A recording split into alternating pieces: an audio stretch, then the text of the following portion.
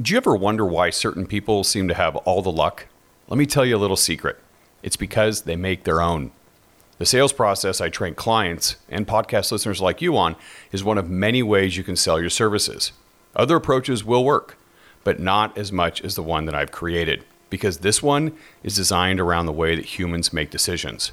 On this episode of Own Your Business, I'm going to share with you why small improvements in key areas will produce big results. 7 deadly sins most wedding pros make in their sales process, and my simple step-by-step for guiding clients through the buyer's journey. I'm also announcing my first mastermind, and I'm really excited. It's going to be co-led by Persephone with the Media Socialites. We open the doors later this month, but for now we're giving away solid gold nuggets and a free workshop you can sign up for with the link in my show notes. You're going to walk away with techniques you can put into practice immediately to create social media content that connects with your ideal client. Own Your Business is a podcast for event professionals who want to grow with proven approaches. I'm Sam Jacobson, a sales, pricing, and copywriting expert in the wedding industry. Throughout my career, I booked hundreds of events for millions in revenue. I've also led teams in premium and luxury markets. Now I coach people like you with my company, ID Action Consulting. It's not easy to run a business, especially if it's a business of one, because we aren't born knowing everything. Like you, I had experts who showed me the way when I was starting out and when I was ready to level up. I hope this podcast gives you the confidence to own your business. I was in a Facebook group for wedding pros the other day. I'm in them a lot, and I'm in a lot of them, including our own Sell Weddings Like a Pro. You can join up if you're interested, by the way. The conversations are always filled with different perspectives from planners, photographers, videographers, stationers, all sorts of fields. I love reading what people have to share. It's also a great way for me to keep a pulse on where people are struggling in their businesses.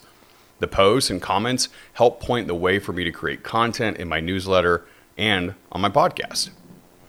On this day last week, I was reading a post about custom proposals, and it piqued my interest because I love custom proposals. I'm passionate about them because they're one of the most effective ways to book more clients at higher prices. And I went into the thread to see what everybody was saying. And people were going back and forth about how they share their pricing. Generic pricing guides sent out when someone first inquires, sharing a pricing guide on a discovery call, which actually makes it not a discovery call, but a sales call. They actually walk through the options on Zoom in a session and then ask the couple which one they want to book. A third way was to do a discovery call and then send over a generic pricing guide with several different collections, all of them pre-made, and then a menu of a la carte add-ons. A few people were actually doing custom proposals, which is great because that's likely to be the most successful. Now, it's not to say that the other 3 ways won't work. They will, some of the time, with some of the people who inquire. And that's well and good for some business owners. But if you want to increase the chances of booking more couples, more of the time, and at higher prices, custom proposals after a proper discovery call are your best probability for success. Let me say that in a different, more general way. There are lots of ways to design a sales process, but the one based on the science of selling is going to be more effective most of the time and will increase your chances of success. And every little bit of improvement counts a lot. Let's say you're a photographer who gets 100 people every month to land on your website. And let's say that you're one of my clients who follows scientifically proven approaches based on conversion copywriting and also gets 100 couples on their website every month. Now you have a website that was beautifully designed, lovely portfolio, an about page that typically is focused on you, an investment page devoted entirely to pricing, and a long-ish contact form that asks for their budget before they inquire.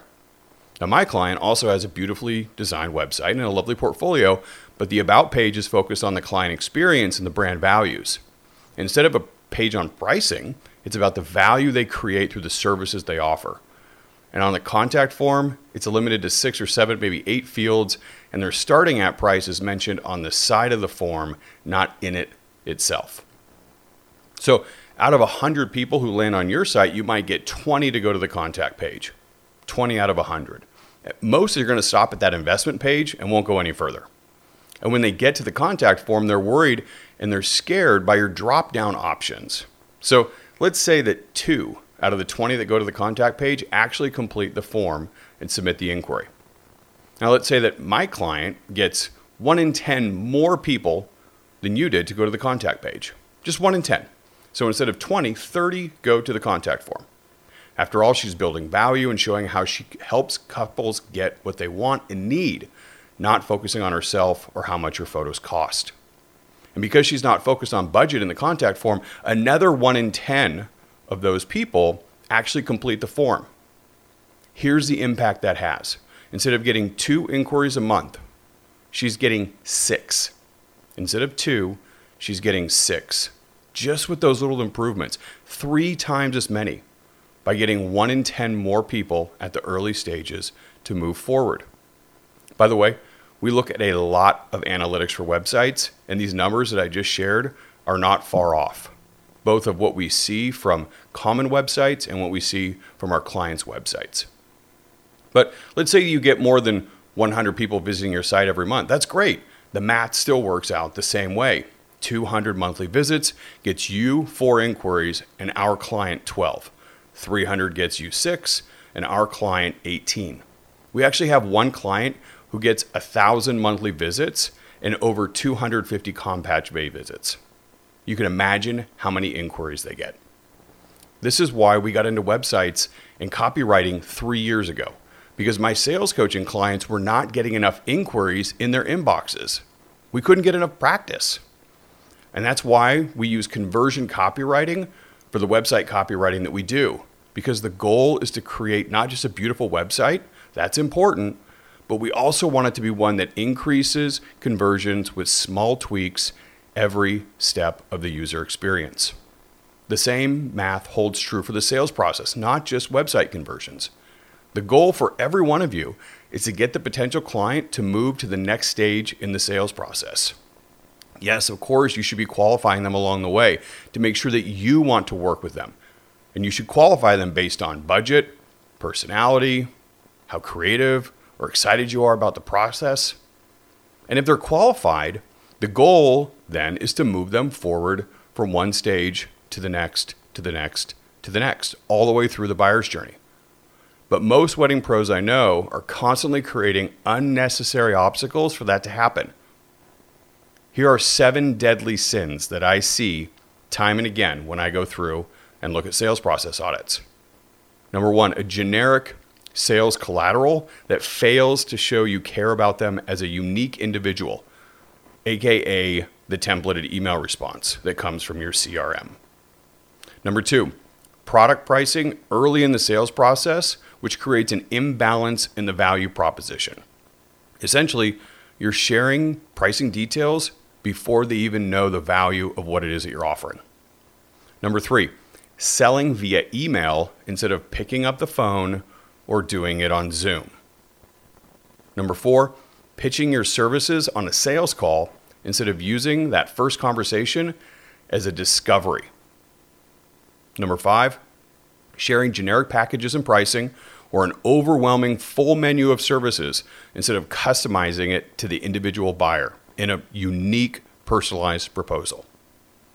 Number 6, not scheduling a follow-up call to go through the proposal that you presented and then just hoping that they're going to follow up with you and send in a deposit. And the 7th deadly sin, asking for a big deposit, like 50% up front, when you could offer more flexible payment plans. Because let me tell you, even the wealthy, in fact, especially the wealthy, would rather have their money in their portfolio, not your bank account. So this morning I was joking around with my dad about an article that I read. It was covering the annual list of words or phrases that should be banished from the English language. Lake Superior State University puts it out every year, and it's always fun to read. It's like the anti-list for the word of the year that you see those dictionary sites put out. So this year's list included GOAT, which is the acronym for greatest of all time, and amazing, which I have to admit I use quite often. Gaslighting was on there too, which I thought was funny because my daughter and son use it a lot, probably overuse it, and they're only 14.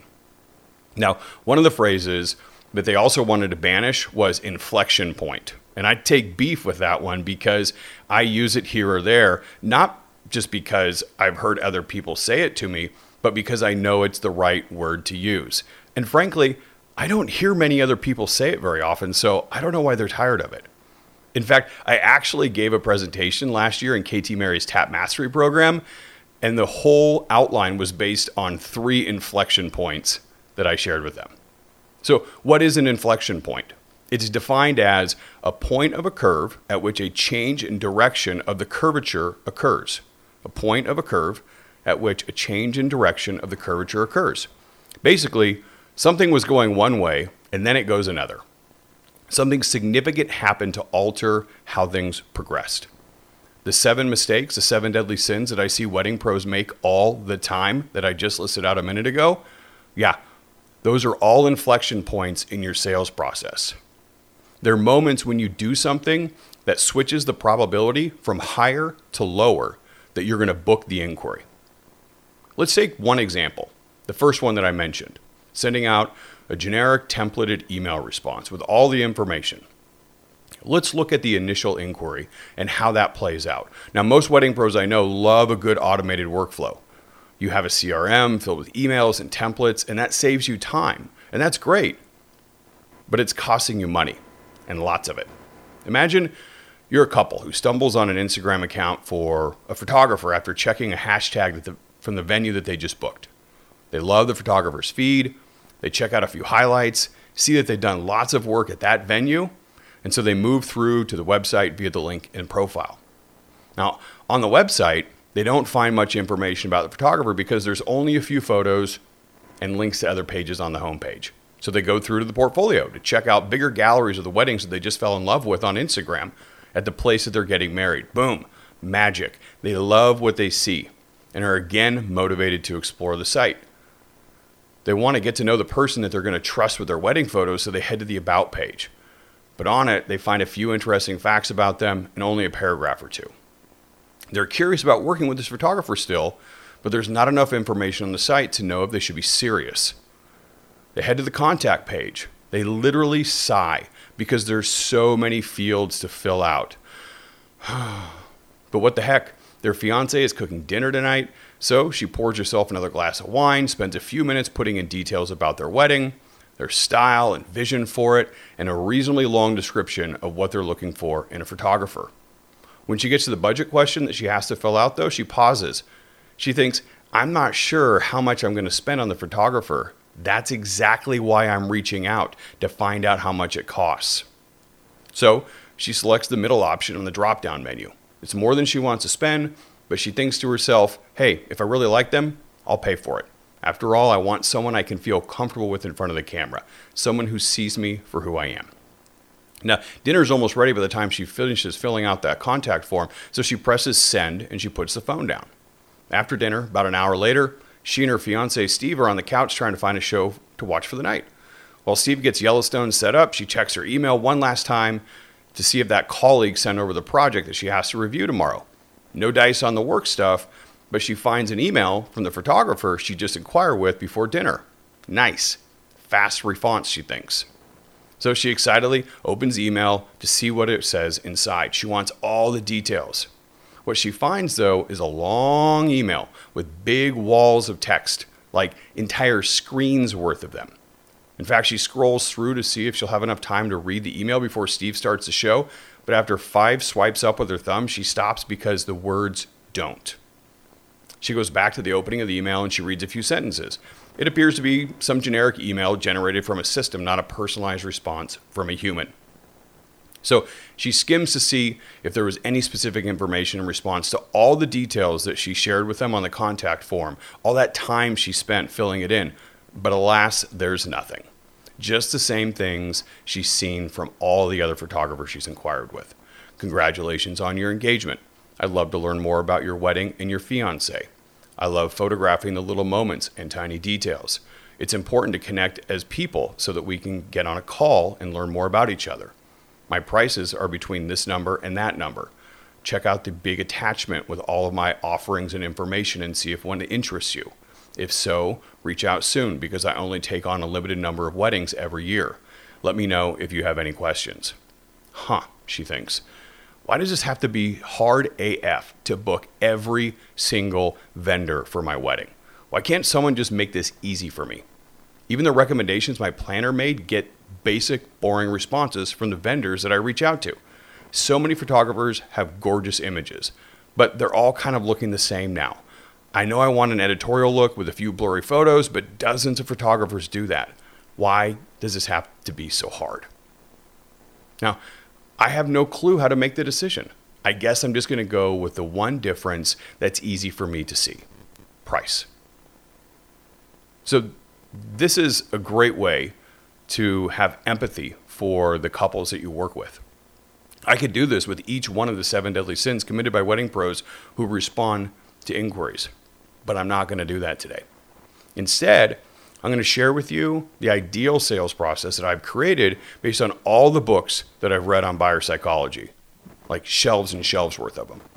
It's also based on the applied behavioral economics program at Texas A&M that I'm in, and the 8 years that I sold directly to couples and booked millions in revenue for hundreds of events.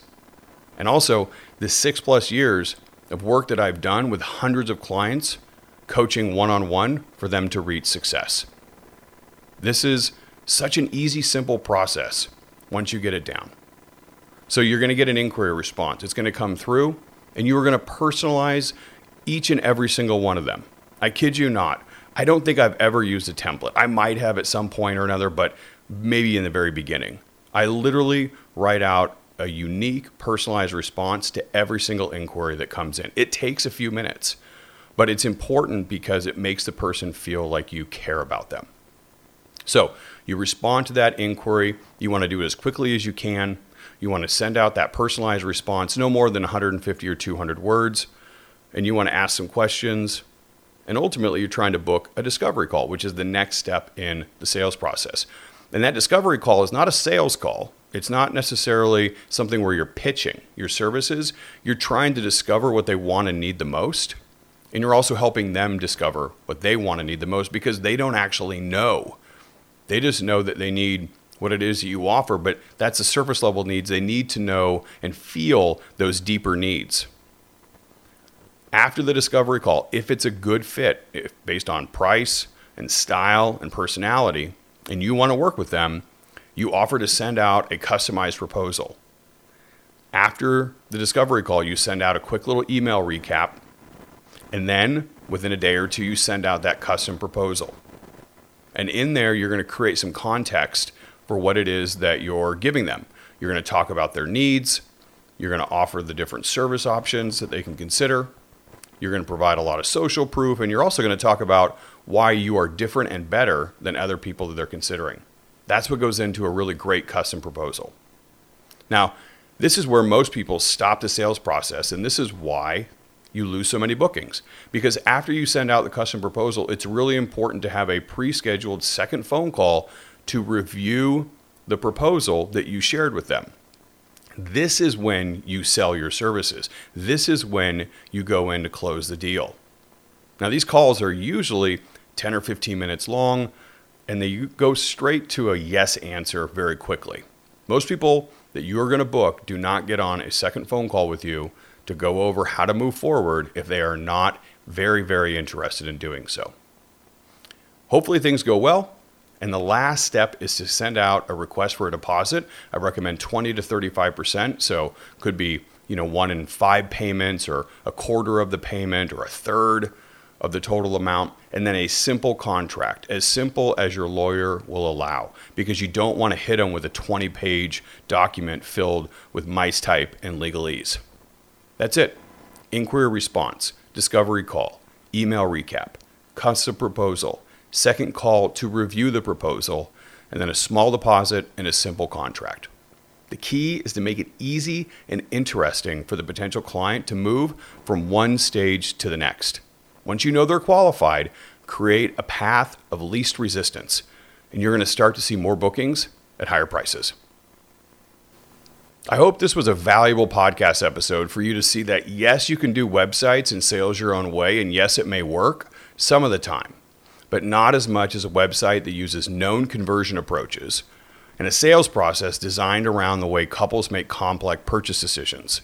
Some wedding pros find success, especially early, based on innate ability or talent. Others are well connected or get a lucky break. Many are naturally charismatic and can get people to like them. I know, because I found early success in my sales career based on all of these characteristics. But then I got stuck. And the way I pushed through those years when I flatlined with my sales results was to turn to the science, to the case studies, to the emerging research put out by behavioral scientists. In the coming weeks, you're going to hear more about a new program I'm co-leading with Persephone from the Media Socialites. Persephone is one of the most sought-after tastemakers in the wedding industry and runs a digital marketing, social media, and content creation for over 100 of the biggest and best in the industry. The mastermind we've created is for wedding pros who want to attract more ideal clients and then book them at higher price points. I'm not sure if you remember, but last year around this time, I did Catapult Sales Coaching.